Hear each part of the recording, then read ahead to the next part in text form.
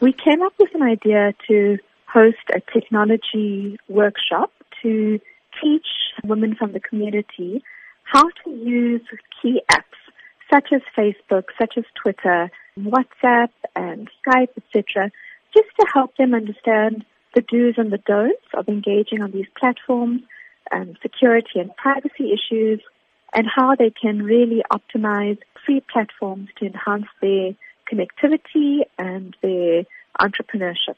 Do you believe that social media is a way of uniting women, helping them share ideas and grow not only themselves, but also even if they have home businesses? Absolutely. So what we see in East and West Africa particularly is that entrepreneurs are very, very effectively using mobile platforms to boost sales of their independent or group businesses, to connect to suppliers or connect to funders, and really to profile themselves in the market in a way that has even connected them to international platforms.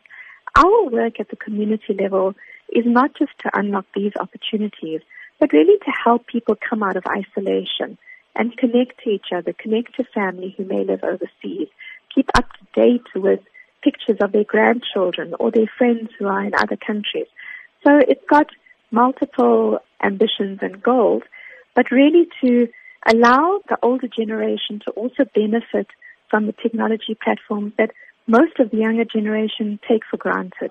Tell us about the response that you've received to this workshop in terms of those who will be attending and their expectations. We've had a phenomenal response. In fact, I think we had to increase the size of the workshop 2 or 3 times. We didn't expect such a great response. But it's not about numbers for us. It's about the impact that we will have on the individuals attending. One of the unique elements of this workshop is that we're bringing the older and the younger generations together. So we've got a group of young girls at school and at university who are going to dedicate their time to work with the older generation in the workshop and hopefully create an event that allows a whole lot of new connections to be made